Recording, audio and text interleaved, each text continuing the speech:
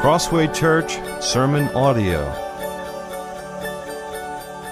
We wanted to gain good clarity by looking at both sides of the coin. So 2 Sundays ago, we looked at what the mission of the church is, and then last week we looked at what it's not. And by looking at both sides, it helps move us to a sound understanding of what the mission of the church is, because it's not everything, but it is something very big, very powerful, very important. And we want a sound practice of engaging with the mission of the church. So again today, let's review the mission of the church. Let's see what it is. There are some good definitions out there. Came across another one just recently, but you may remember that we're using the one from Kevin DeYoung and Greg Gilbert. And here it is. The mission of the church is to go into the world and make disciples by declaring the gospel of Jesus Christ in the power of the Spirit, and gathering these disciples into churches that they might worship the Lord and obey His commands now and in eternity to the glory of God the Father.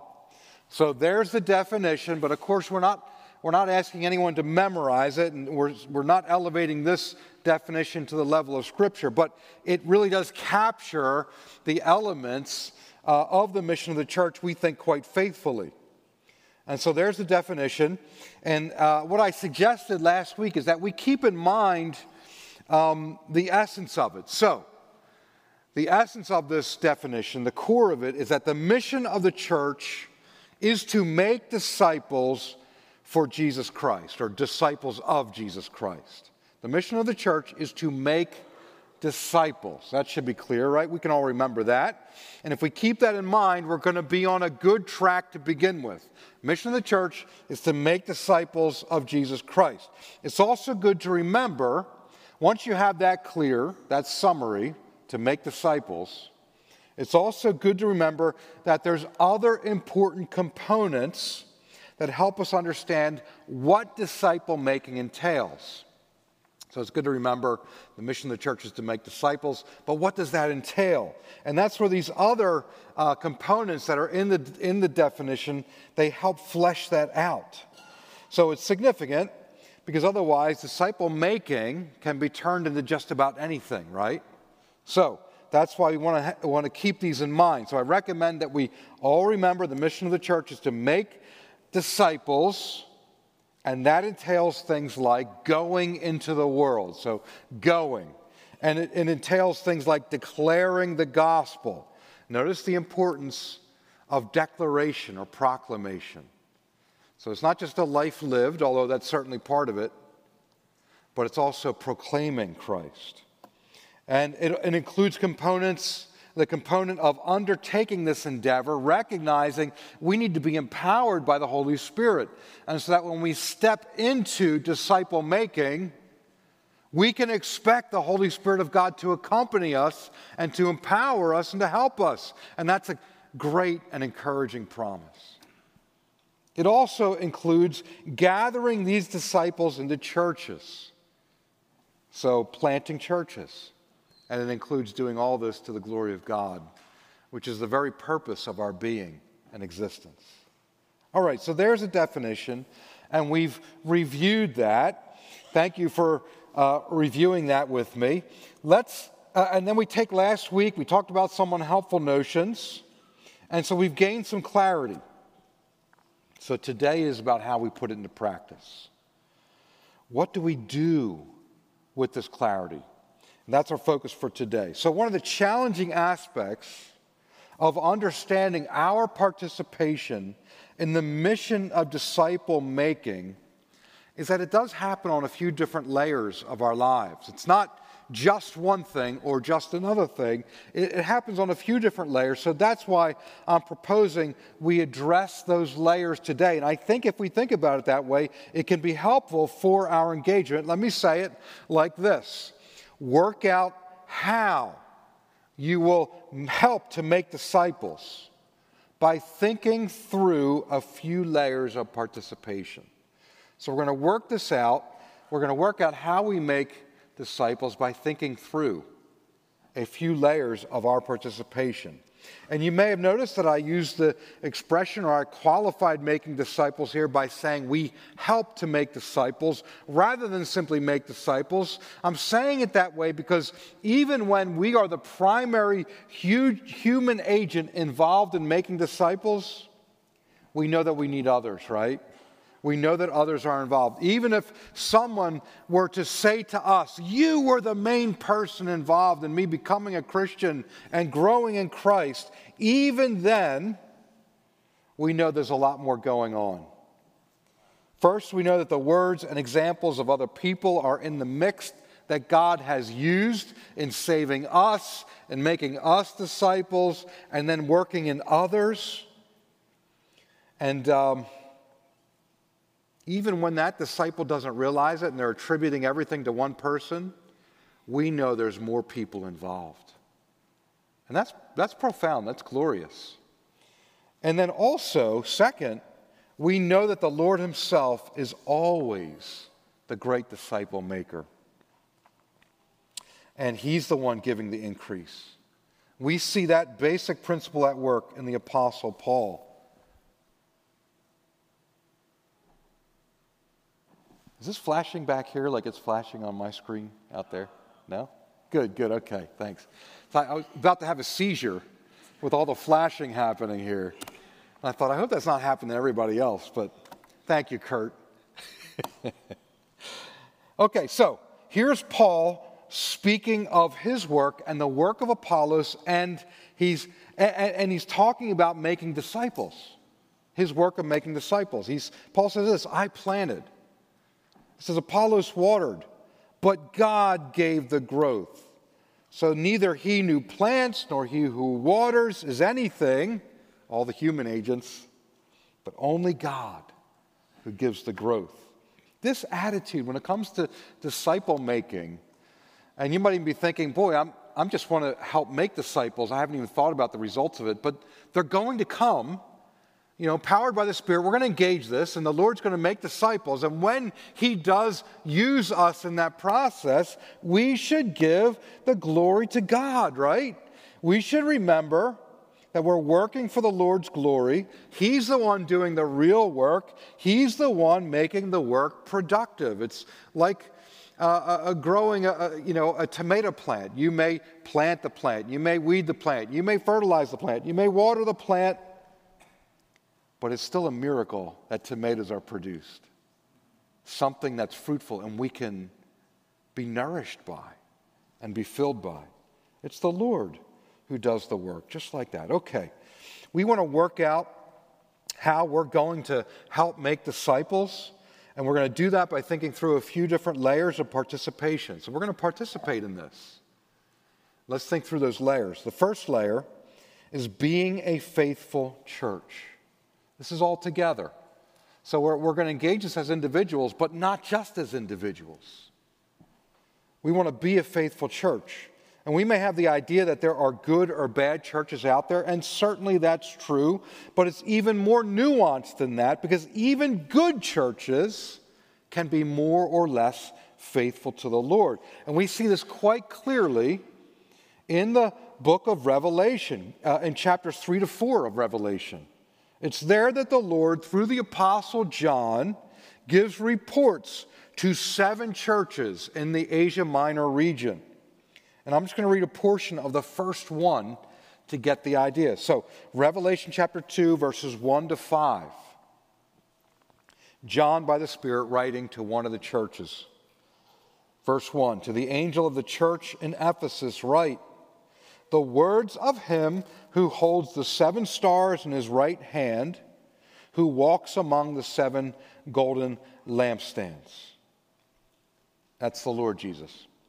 I know your works, your toil and your patient endurance, and how you cannot bear with those who are evil, but have tested those who call themselves apostles and are not, and found them to be false. I know you are enduring patiently and bearing up for my name's sake, and you have not grown weary. But I have this against you, that you have abandoned the love you had at first. Remember, therefore, from where you have fallen, repent, and do the works you did at first. If not, I will come to you and remove your lampstand from its place unless you repent. And you can see, this church is commended for some rather profound traits. Like they're working hard, they're toiling. They're doing so patiently. They're enduring patiently. They're bearing with. They're not bearing with those who are evil, but they're bearing with the work that they're doing, and they're not growing weary in the work that they're doing, including not bearing with those who are evil. They're saying no to the evil. They're saying yes to the righteous, and they're not growing weary. But even though they're commended for this, they're also solemnly warned. What are they warned about? They're warned about abandoning the love they had at first. So their desire for the Lord, their single-mindedness, single-heartedness for the Lord, they're warned about the abandonment of that. And you can see this church is commended, but it's also warned, and then a remedy is given. What's the remedy? They're to remember what they were prior, and they're to repent, and then they're to live a life and do the work that reflects loving the Lord. And here's the thing, if they don't respond, Lord help us, then they're in some serious trouble. The Lord says He'll come and remove their lampstand from before His presence. You see what the church is called to? Can you see how critical it is for the church as a whole to be faithful to the Lord? Our gospel mission does not begin with what we do. It doesn't begin with doing, it begins with being. It's who we are. And not just who we are as individuals, it's who we are as a church. Mission doesn't begin with I. It begins with we. Not the individual Christian, but the church is our church, a faithful church. Faithfulness as a church involves, first and foremost, our Savior, the Lord Jesus. He's the Son of God, come to save man. He died, and then He rose to the forgiveness of sins and the defeat of death by His undefeatable life. And now all who trust Him have life forever in His name. If you have not trusted Him yet, today, trust Him today and know the forgiveness of sin, and life is in His name, and be baptized in Him. Being faithful also involves teaching everything that our Lord commanded us. So the Bible is the Word of God. It is everything that we need, and all of it is needful to us. We must teach sound doctrine so that we can be built up on the truth. So there's faithful teaching, there's sound doctrine, but there's also faithful doing or sound doing. We encourage one another, we participate together. And when it comes to faithfulness as a church, obviously we have to be exalting Christ and teaching the Scriptures faithfully, but that works its way into practice. I just want to give you one quick example to show how practical all of this can be and engages all of us. Are we a faithful church? You may have heard the term seeker-sensitive. Goes back a ways now, several decades. It's a philosophy of doing church that places emphasis on what new people to the church experience. That's the idea of seeker-sensitive. The idea is to make the Sunday gathering as comfortable to people that are new to the church as possible. And that sounds good, right? But it does depend how far you take it. It's a question of who the church is for. And so depending on how far you take it, and I think what happens in American evangelical culture at large, so much so that churches are involved in this today that they never even heard the term seeker-sensitive. They don't even know where the philosophy comes from. And yet they find themselves engaging in these ways, it tends to result in a massive emphasis on excellence in production. The production quality is what gains the most importance. And you could tell this, you could see this in the way that most church buildings are designed today. Most church buildings have their main meeting room, the auditorium, is designed as a studio or a black box. So no windows, no outside light, and a prime emphasis on sound absorption throughout the room. Video and audio are properly isolated to the degree so that production excellence can be given to those things.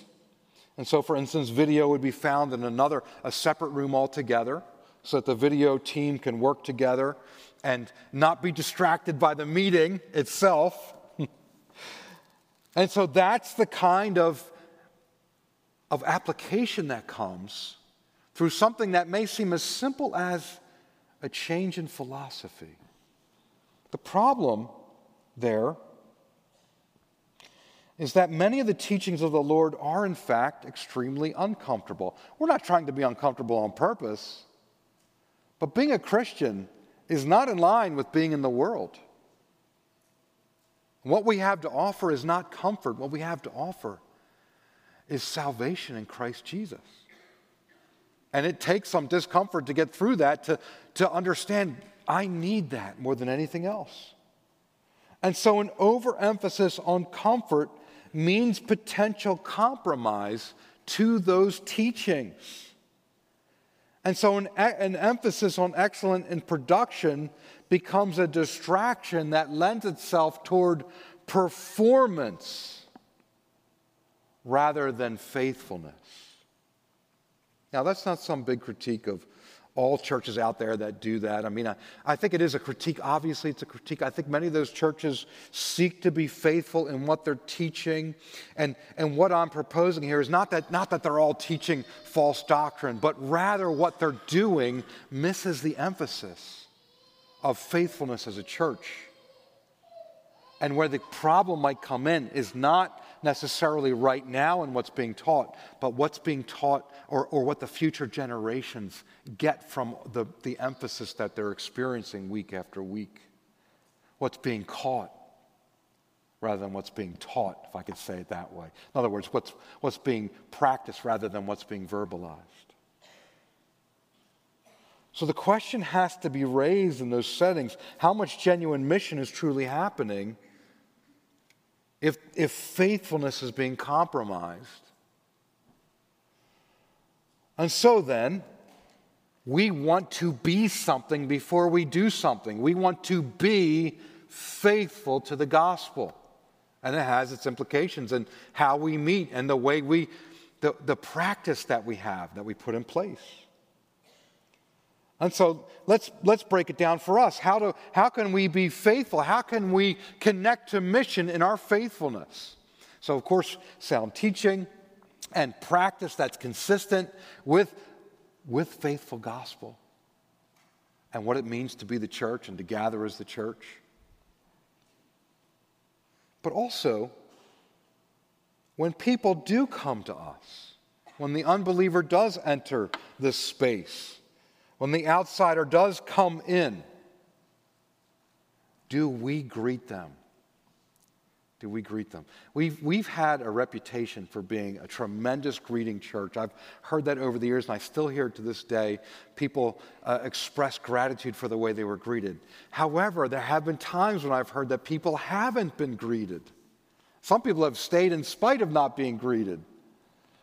And then I've heard from others who left because they weren't greeted. And don't get me wrong, I take the criticism. I think you have to contextualize it. There's often much more going on, and many times the expectation is such that you have to question the person themselves and qualify their critique. But nevertheless, it all begins with a greeting. So when someone comes, are they welcomed? Are we glad to see them? To the point that we step out of our comfort zone and say to them, Hi, my name is so-and-so. What's your name? I'm glad to meet you. Where do you come from? I'm so glad you came today. And begin to ask them questions, get to know them. And then beyond greeting them, we want to encourage them with our words, inviting them out to different events, encouraging them to take the gift, when they come, encouraging them if they need prayer to come and seek prayer, encouraging them to engage a growth process, maybe the Explore course, maybe beyond that, maybe a Vital Life course, maybe a conversation, maybe a get-together. Do we encourage them, take a real interest in them, and then we can engage them more directly. We can meet with them and take an interest in their personal spiritual growth. You see, if we're alive in Christ, we're going to want to step into this mission, and a big part of that is simply the people that come in here. We want to be a faithful church. Are we a faithful church? I believe we are. Can we grow? Of course. Work out how you will help make disciples by thinking through a few layers of participation. That first layer was simply being a faithful church. Now we want to engage providential placement. Engage providential placement. And that's just a fancy way of saying, where's God put you in life? Who's He put you around? So, who's in your world? You've probably heard a certain statement about missions in one form or another. It goes like this: why would you travel across the ocean to witness about Jesus when you won't tell your neighbor about Him? Why would you go to a far-flung place that seems exotic or a huge sacrifice? Why would you do that when you won't share Him with those that God's already put in your world? And I think that statement can be leveraged unhelpfully, by the way. I think it can be a bit of brute force. It can be a little unfair, but it does make a good point, right? I mean, it gets to this idea that before looking far away, let's look closer and recognize that those in our life right now is not an accident. It's not accidental. We believe God is sovereign, right? And being sovereign, that means God rules over everything, including our lives. And in His rulership, He has providentially directed our lives. He's put His hand on us. We can't escape His hand. So therefore, where has God, in His providential wisdom and goodness, where has He put you? Who has He put around you? Who has He put in your life? There's a reason He's placed us so intentionally, and part of that reason is to testify about Jesus to some of those people. Here's a good example of this principle. You remember the story of Joseph. It's a powerful story. It's a story of this favored son who falls out of disfavor with his brothers to the point where they envy him and hate him. And so they sell him into slavery, and he goes through much torment and trouble, and he ends up in prison in Egypt. He's in prison in Egypt. It's a cellar. It's a terrible place. And he's there, and some of the other prisoners have a dream. And so Joseph, settling in himself, this is where God has him. As terrible as the scenario is, as innocent as he's been, and yet as terrible as the scenario is, he says, God, put me here. And so he ministers to the people in front of him. He testifies to the people in front of him. He makes disciple of the people near him. And so Genesis chapter 40, verses 5 through 8. I'll read it for you. If you want to turn there, Genesis chapter 40, verses 5 through 8. Says, and one night they both dreamed, the cupbearer and the baker of the king of Egypt, who were confined in the prison, each his own dream, and each dream with its own interpretation. When Joseph came to them in the morning, he saw that they were troubled. Verse 7. So he asked Pharaoh's officers who were with him in custody in his master's house, why are your faces downcast today? He takes an interest. He seeks to care. Verse 8, they said to him, "We have had dreams, and there is no one to interpret them." And Joseph said to them, "Do not interpretations belong to God? Please tell them to me." You see how he testified to God? He says, your situation, you're troubled because you don't know where all of life comes from, where the interpretation of life comes from. You don't understand where reality gets its meaning, its structure, its purpose. I can help you with that. I know God. Let me tell you.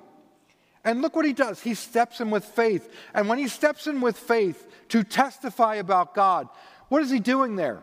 He's trusting that God will meet him. In other words, he knows the Holy Spirit will empower him for this witness. He steps in. He witnesses to Christ Jesus. He seeks to make disciples. And it may seem to us that Joseph, his story may not apply so readily to our lives. It does. But we can still find other examples. You remember that after Jesus ascended, he goes up to heaven in a cloud. The Holy Spirit visited the Christians, and the church was born in Jerusalem, and it flourished at first until Stephen, the deacon, was stoned and persecution broke out against the Christians. And then you have this in Acts chapter 8, verses 1 to 4. I'll give you a second if you want to turn there. Acts chapter 8, verses 1 to 4. In Acts 8, verse 1, it's right after the execution, the stoning of Stephen. And it says in verse 1, "And Saul approved of that's Stephen's execution. And there arose on that day a great persecution against the church in Jerusalem. And they were all scattered throughout the regions of Judea and Samaria, except the apostles. Devout men buried Stephen and made great lamentation over him. But Saul was ravaging the church, and entering house after house, he dragged off men and women and committed them to prison." Let's pause there. That sounds pretty bad. That sounds like something you wouldn't want to be a part of. But look at verse 4. "Now those who were scattered went about preaching the word." Went about preaching the word. So imagine, persecution breaks out. One of their number has been killed in a terrible manner. And now there's posses tracking down Christians. And yet they say to themselves, well, God has us here. Here's where he's placed me providentially in his sovereignty. This is what he's determined. And with his good and loving hand, he's placed me in this part of the world, and there are these people around me. And so what do? They share Jesus Christ. And that takes faith and a belief that the Lord would be with them. And so we immediately see the gospel spreading because of this, because of their worshipful recognition of the providence of God and their engagement with making disciples. We immediately see the gospel spreading from Jerusalem to Judea and Samaria. They're testifying to Jesus wherever they are, and so it is for us. So then, our first call is not to people far away, but to the people right in front of us. And my guess is that this is not breaking news for most of us. Nevertheless, it seems helpful to remind us, right? And to return to this subject once in a while. It's pretty wonderful to stop and think for a moment, who is in my life? Who do I work with? And who do I go to class with? And who do I see at the store? And who do I see in the neighborhood? Who are these people that God's placed around me? How might I engage the mission of disciple making right where I am at? I think we begin by doing just this, thinking it through and praying about it. You know, after a few disappointments in this regard, like, I've tried that. You know, it's easy to conclude it's just not for me. It's easy to say, I'm not going to do that again. But we're all called to engage the mission of the church. We're all called to engage disciple making. We're all to testify to Jesus Christ. So don't be discouraged. Because you've had a discouraging moment before or something that didn't end in someone becoming a disciple of Jesus Christ, it doesn't mean that God's misfired in where He's placed you providentially. And sometimes I think we misdiagnose the problem. Often the issue is simply one of timing. It's just that it's not right now, but it might be down the road. Have you ever had that in your experience? I've had that in my experience where I testified to someone. They wanted nothing to do. I felt embarrassed and humiliated. And I went away thinking, well, I don't know that I'll do that again, or I certainly don't want to feel that way again. And I've had this multiple times, where I had that person return to me years later and excitedly tell me about how they came to Jesus. And realizing, okay, I didn't get to see the fruit come to harvest. I didn't get to harvest myself, but I got to plant and I got to water. And that's all part of it. Sometimes it's just timing. There are few greater joys than to be involved in the mission of Jesus Christ, the mission of the church. And don't forget that the church has partnered with you in this endeavor. This church, your church, is partnered with you. We want to encourage one another in our disciple making, our evangelism efforts. And that's why we have occasional guest events. Occasions like Cheesesteak Sunday or the Independence Celebration or Christmas Eve. We don't change anything in the meeting really when we do that. Just maybe little changes, but not really. We don't change it based on who will be there or who won't be there. We're not seeking to change the message that's preached from God's Word applied to our lives to make people be comfortable. But what we do want to do is make it easier for all of you to invite people to come to church with you. That's the idea of those occasions. That's why we do it. We offer other helps too. Christianity Explored, like we offered this past summer, to help interested people learn more about the Christian faith and to see the beauty of Jesus and to come to Him and become His disciple. The current apologetics course in Vital Life is another example of seeking to stir up and equip God's people. By the way, praise the Lord, I think about 60 of you or over 60 of you are going to the Vital Life class on apologetics.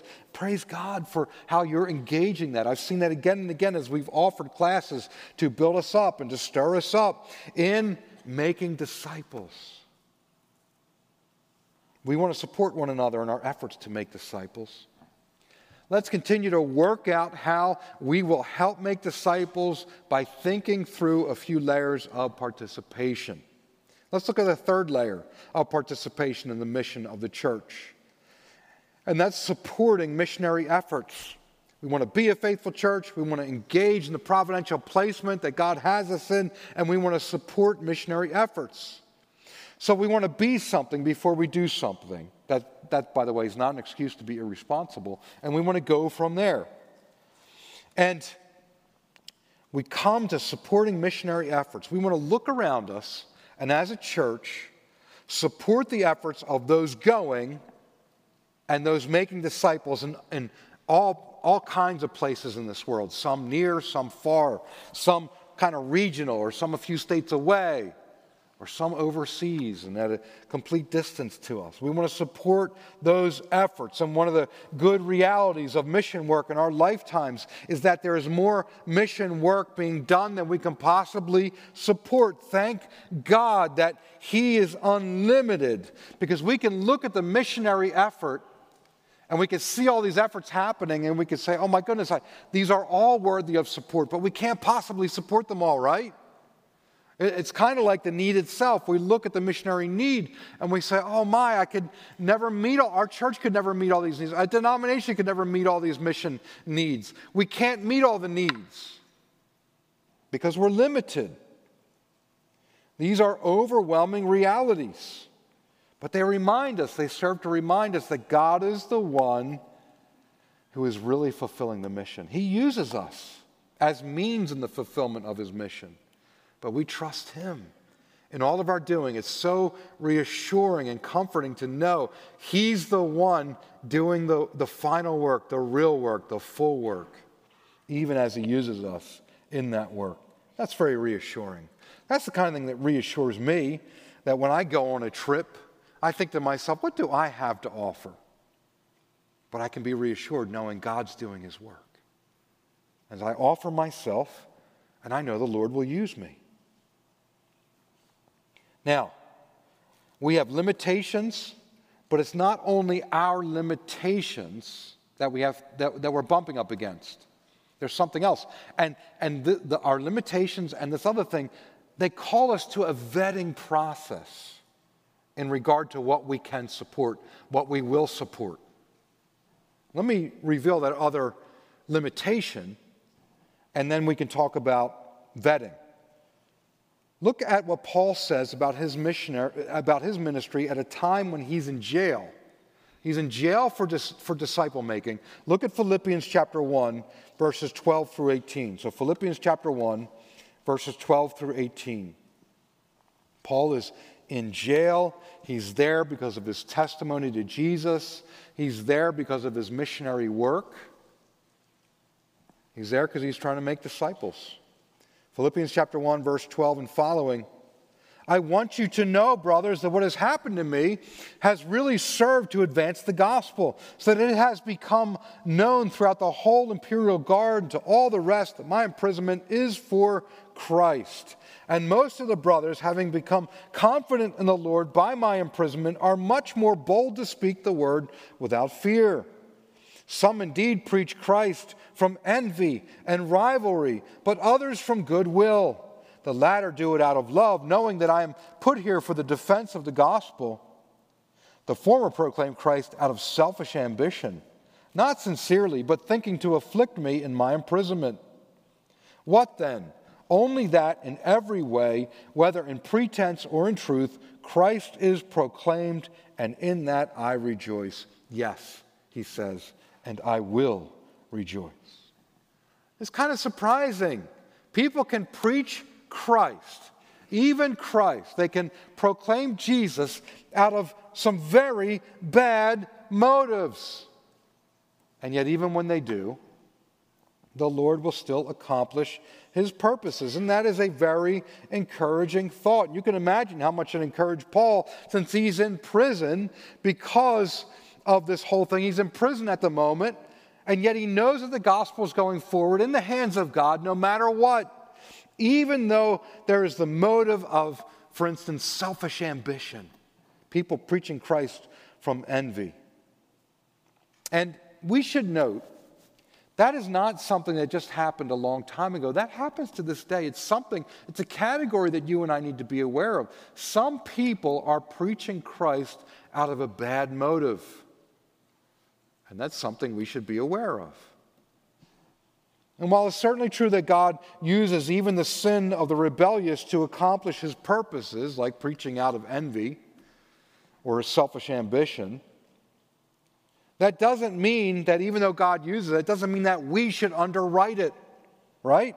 If possible, we should evaluate a mission effort to be as certain as we can that we're supporting a sincere, competent, and effective ministry.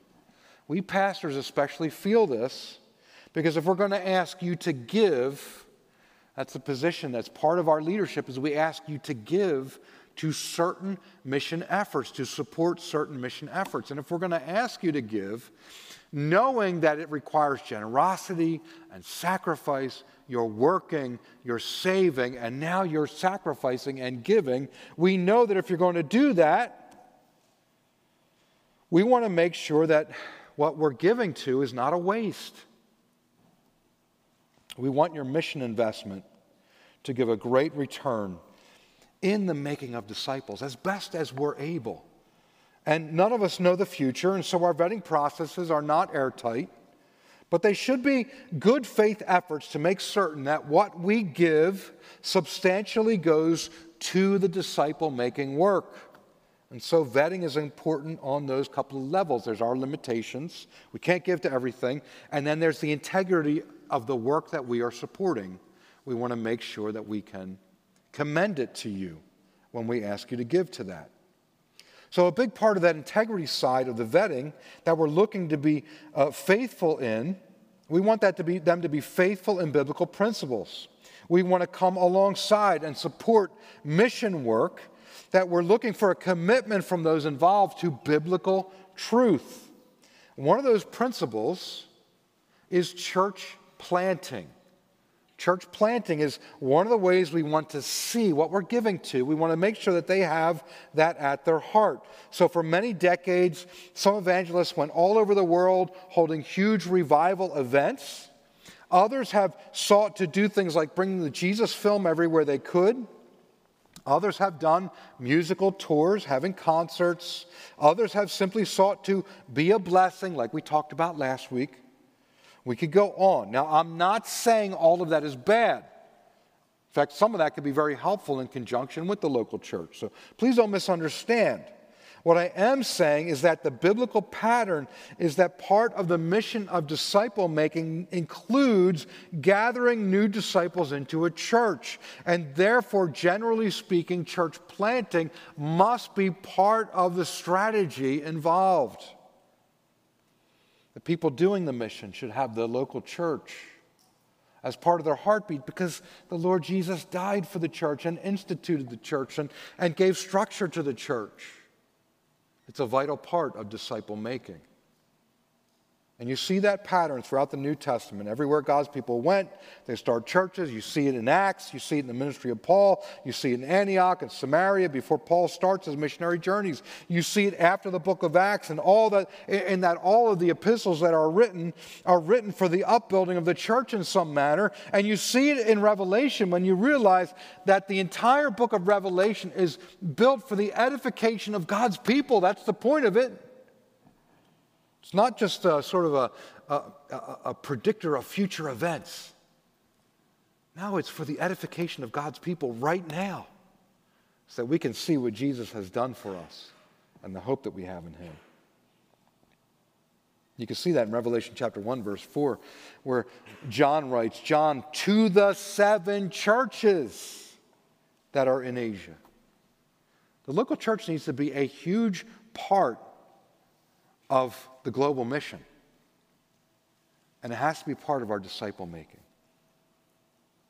So let me give you an example.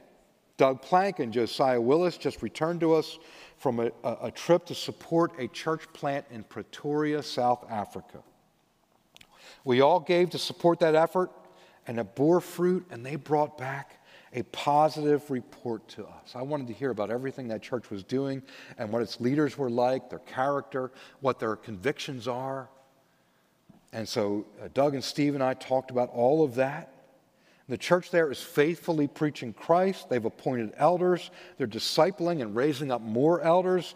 The church is established in its earliest stages, and they desire to replicate church planting into the villages west of Pretoria, where according to their knowledge, there are 0 churches in that area of South Africa. This could be a mission that we support again in the future, or we may even take up support of them in an ongoing way. Similar principles guide our support efforts with churches and church planters in Boston and the Bahamas and San Jose and this Asian country where I'm heading off to this week. We want to come alongside biblically grounded, disciple-making efforts, mission efforts. Work out how you will help make disciples by thinking this whole thing through on a few different layers. We've considered our participation in that we need to be a faithful church. We've considered our participation in looking who's around us, who has God put us among. And we're considered our participation at the layer of supporting other missionary efforts, giving and supporting those efforts. We also want to look at the layer of going ourselves. It's good to remember that from a biblical point of view, we are at the ends of the earth. We've talked about this before, or at least we're close to the ends of the earth. The gospel goes out of Jerusalem and spreads farther and farther until it comes to these shores, makes its way inland a little bit, and here we are in Lancaster, Pennsylvania. It comes to us. People went from other places. They left their homes, bringing the gospel of Christ to make disciples here. In other words, we are the result of others going in the name of the Lord to bring the gospel to the ends of the earth. Have you ever tried to do a family tree? Maybe you've used Ancestry.com or some service like that. It is incredible how much information these services can pull together as you look and see who was before me, who came before me. And it's amazing how far back you can see your family tree. It's worth actually putting in some time on these efforts, the family tree effort, to just appreciate God's providential direction over your very existence. No matter how good that family tree information is, we're always at some point going to hit a roadblock 2, 3, 4, 5, 6 generations back. We're going to get to a point and we simply can't go back any farther. No information exists. Only the Lord knows our full lineage. In a way, it's like looking down a misty road. You can see so far, but everything else beyond a certain point is just hazy. It's not clear. You can't make it out.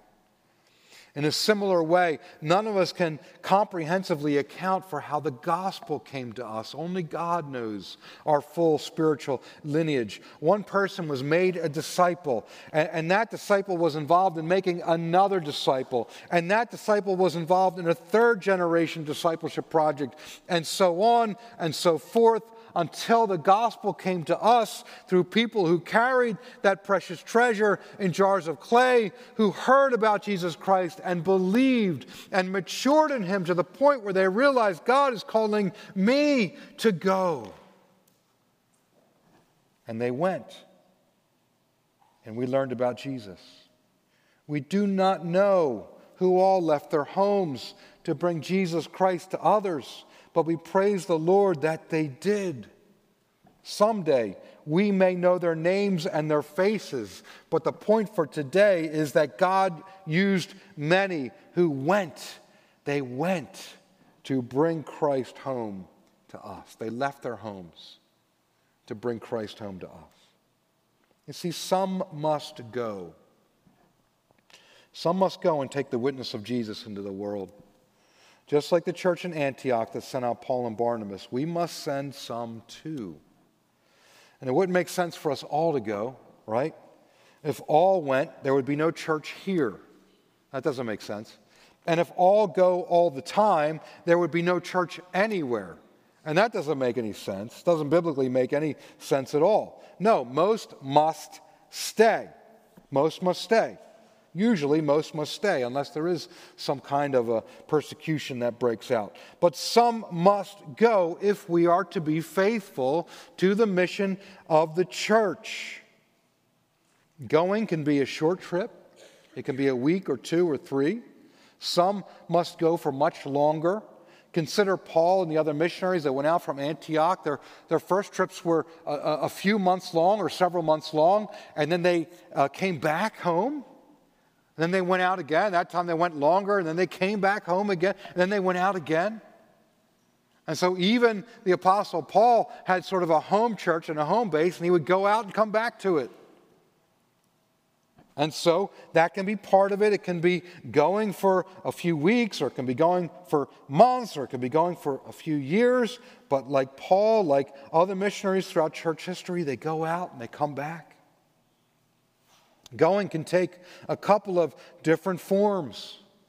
And one of those forms is church planting itself. We hope, as a church, to be directly involved in church planting, Lord willing, over the next 2 to 3 years. We want to be involved in church planting. We want to plant churches in areas that make sense in our county and beyond. And when that time comes for us to plant a church, some of us will have to go. It's not far. But it means we might not see each other as much. We won't see each other on Sunday mornings per se. Some of us will have to go. And even that separation will be hard for some of us. But if some of us don't go, we can't plant a church. We can't plant a disciple-making church. This kind of made me think of Paul, although this is obviously a bigger situation by degree, but you kind of get the heart of it. Then Paul answered, "What are you doing, weeping and breaking my heart? For I am ready not only to be imprisoned, but even to die in Jerusalem for the name of the Lord Jesus." And since he would not be persuaded, we ceased and said, "Let the will of the Lord be done." So Paul was separating from brothers and sisters, and they were quite certain he was going to be in danger by going back to Jerusalem. But he knew this was his calling, and he went. And they wept. And then they settled it and said, this is what God's called him to. We can trust the Lord. It's easy to say we want to plant a church. But we have to count the cost too, don't we? Some must go. Some of our best must go. And the way to look at this is, if it's good to the Holy Spirit and to us, then the sacrifice will be worth it all, because more disciples will be made. And our church can be more and more involved in disciple making. Another form of going is when God raises some of our members to be missionaries, to go afar. And I do believe the Lord does want to do this among us. We know at some point the Lord will situate us to raise up missionaries. In some ways, we've already done this. For instance, Keith Bunting, many years ago now, was raised up among us to become an elder, and he went to serve with Cedric Moss in Nassau, Bahamas, and now he's a senior pastor of a church in Florida. That is us engaging the gospel-sending mission to make disciples in other places. That's us sacrificing one of our best. I still wish Keith and Kristen were here for many reasons. I still miss them, but I'm so glad they're there. And so in preparation for this, we should recognize that raising up a missionary is a process, okay? It's a process. In other words, it's not just a person feeling inside themselves that God's called them to it. If someone considers themselves worthy on that basis alone, we know that the probabilities are disaster. We know that. Not necessarily disaster, but the probability is pretty high that it's disaster, and we've seen those kinds of situations. Much like the raising up of a pastor elder, a missionary should be raised up through the local church, and it will take years. That seems simple and straightforward enough, given the cost. It would seem like that idea of a process through the local church would be fairly obvious. Keep in mind that even the Apostle Paul had a years-long process. This has much to do about the knowledge of a person than about expertise. Our time is fascinated with expertise. And expertise has its place. But expertise is not the final say. And many times those that claim to be experts are not expert at all. Hence, process. Even the Apostle Paul had a years-long process. After his conversion, he did preach right away. Appears in the Damascus area, but he didn't go on his first missionary journey till about 10 to 12 years after his conversion. The goal of a vetting process is not to keep someone out of ministry unnecessarily or to slow down the ministry that must happen unnecessarily. It's the opposite of that. Because a failed missionary immensely complicates mission. Immensely complicates mission. So we will use a vetting process when the time comes. And in many ways, we are already in it. My friends, we have to work out how we will help make disciples by thinking through a few layers of participation. I want to ask Joel to come and the ushers to begin passing out the communion elements. We're going to finish today by coming to the Lord's table and how appropriate it is to do so. The Lord gave himself so that we can become his own. We were made disciples, and now we engage with him in the process, in the ministry, in the mission of making disciples. If that is our calling, we need to be aware of what that means for us at that personal level, at that level of character and being, at the church level, altogether, at the supporting level, and at the going level. We can and we should participate on all these levels as the Lord enables us. And I'm recommending that we each think through our participation in disciple making. But I do think a summary might be helpful. Let me say it this way. You and I should have an attitude that basically presents itself in a phrase something like, or in a question something like, what can I do to help? What can I do?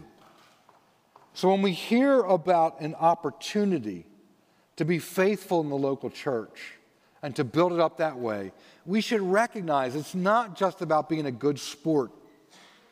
It's about strengthening all the disciples here and helping to make the disciples by simply being a faithful church. Its mission is intertwined with our very existence and being. And when we have the opportunity to look around us and see who's in our lives, we should have that mentality that if there's an opportunity with someone in my life to testify to Jesus and to step into making disciples, let me take that. What can I do? What can I do in the disciple-making process? And when you hear at church that there's going to be a mission offering or an opportunity to pray for missionaries or to support a church plant, you can ask yourself, what can I do? And no one's saying, do more than you can do. No, everyone's saying, do what you can do. What's the Lord enabled you to do? Do that. But have that attitude. What can I do?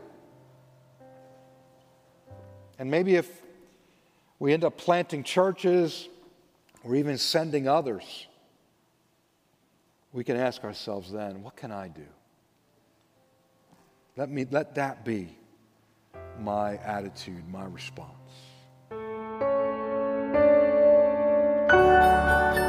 For more information, head to our website at crosswaypa.org.